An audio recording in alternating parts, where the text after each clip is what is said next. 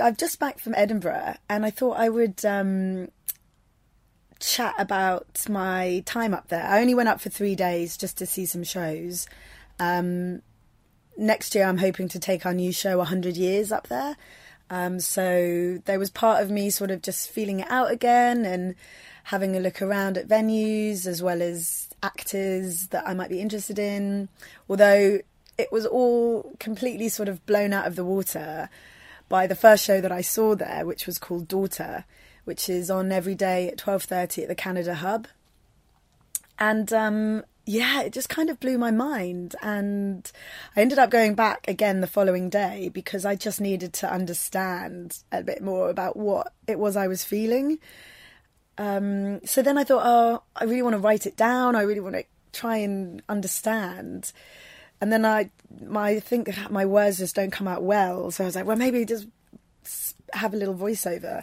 So I thought I would do another thought voice bubble and tell you all about it because it was really interesting.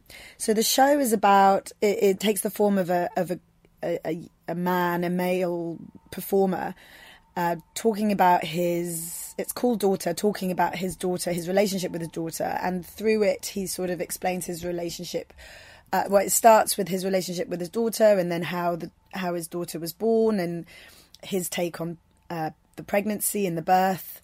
And then kind of goes deeper into his life and his childhood and his sexual experiences and his addictions, really. And then finishes sort of with his kind of take on women and his daughter. And it's really interesting because it begins and he's a very kind of likable guy. In a way, he's not dissimilar to the guys that you and maybe, that I'm mates with.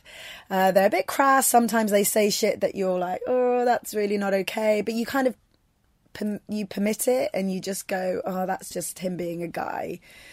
And then as the play goes on, the more and more he's talking about the stuff that he does, it becomes clear that it's not okay anymore.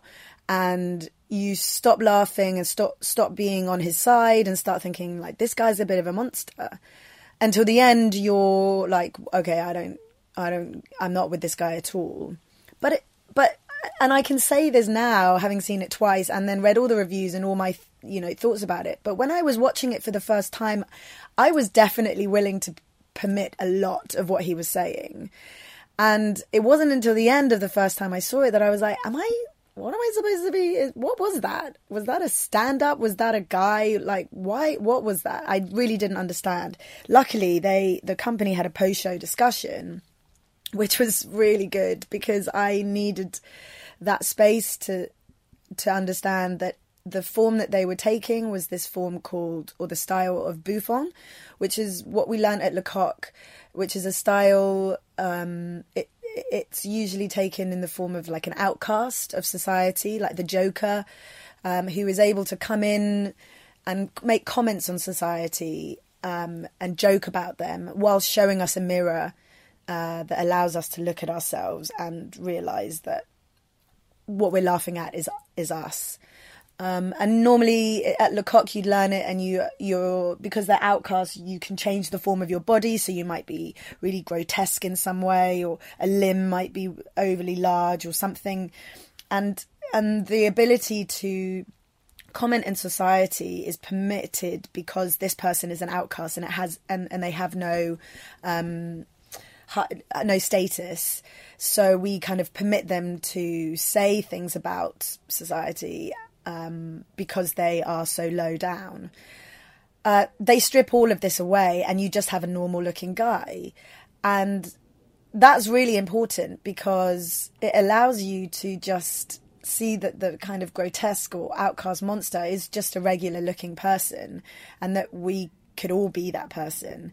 And that style is really great because when I was realising at what point I was okay with all of the things that he was saying, it really made me see so many of the men in my life, my friends and colleagues, who I allowed to speak in certain ways about things and and it be okay.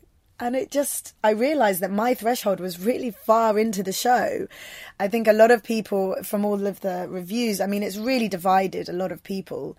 And, you know, some people are like, clearly just like, why are we giving space to this kind of misogynistic narrative that, you know, that is celebrating almost toxic masculinity, and gives space to that you know, that kind of man and narrative. And I agree that there were moments and I was like, I don't know whether I should be watching this or like promoting this, but it really went so much further than that in what it said to me as how I live my life and how I permit toxic masculinity to infiltrate into my world. And it made me think, fuck, I need to move my boundaries. I mean, I'm so clear about it in my work and in my rhetoric, but the stuff that I permit, I think I permit too much, and I'm not willing to aggravate on a daily basis within my friend circle or work circle. And that was scary. That really made me think, fuck, I need to step up. And then of course I was like, I want all of my male friends to watch this too, because they don't know where the line is.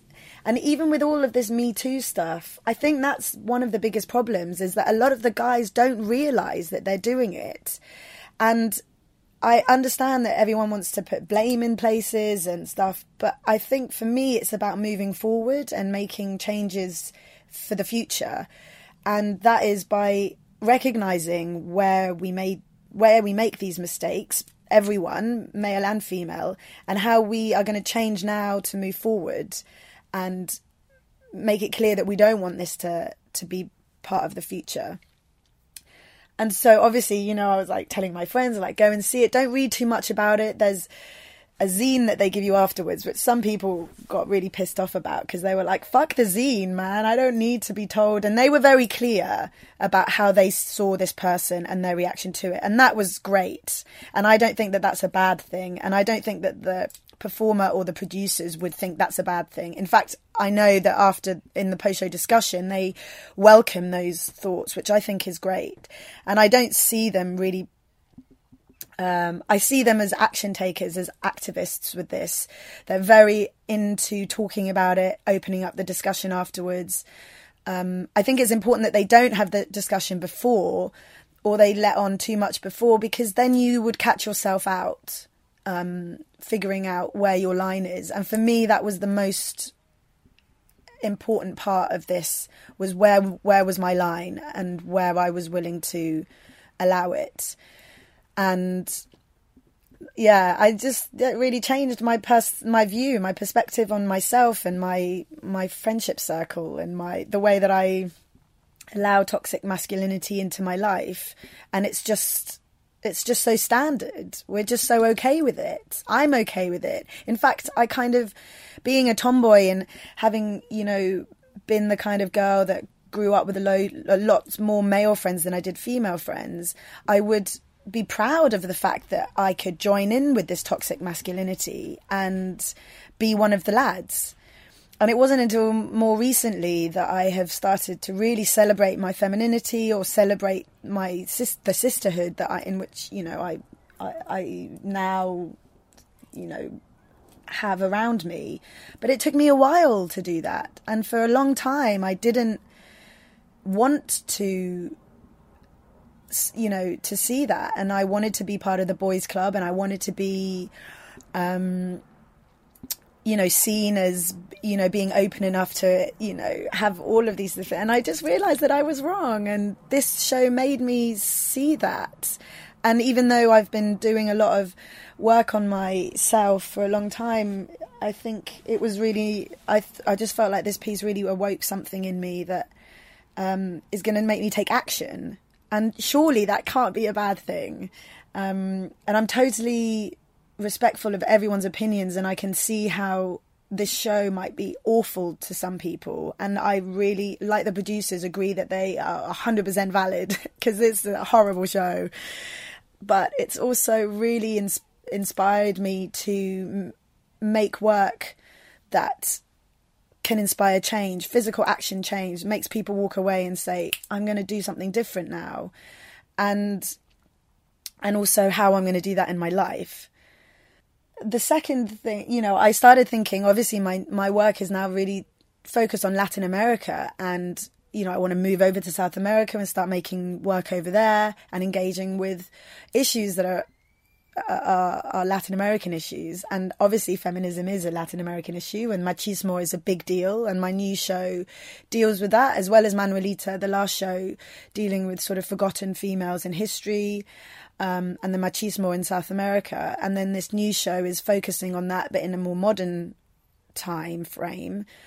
I started thinking about how this show would work over there, and I was like, it wouldn't.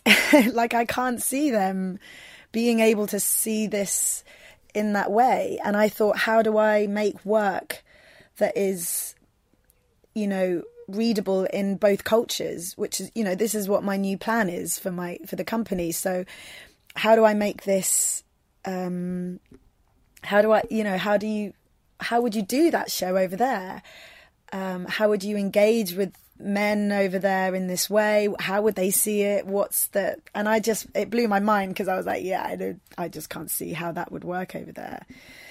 And I think that's really interesting. And there's a cultural thing going on there that obviously there's lots of shows that wouldn't work over there, in style and topic.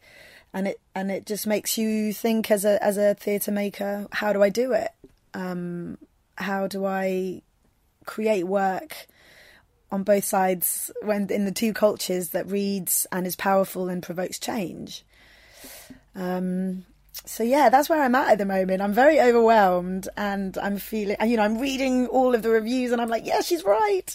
Oh, he's wrong. He's right. And, you know, I'm caught between two very provocative spaces, of defense and inspiration. And I'm just, I just needed to get it out, talk about it and have a little rant.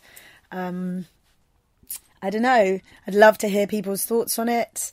See if there's anyone out there that, you know, wants to have a debate about it. I really hope there is, because it was nice to talk to people at the Edinburgh Festival about it, because I was obviously very keen to promote it and see what people thought about it. And I had lots of mixed reviews coming back to me, which was so great. I just really like that it creates that debate.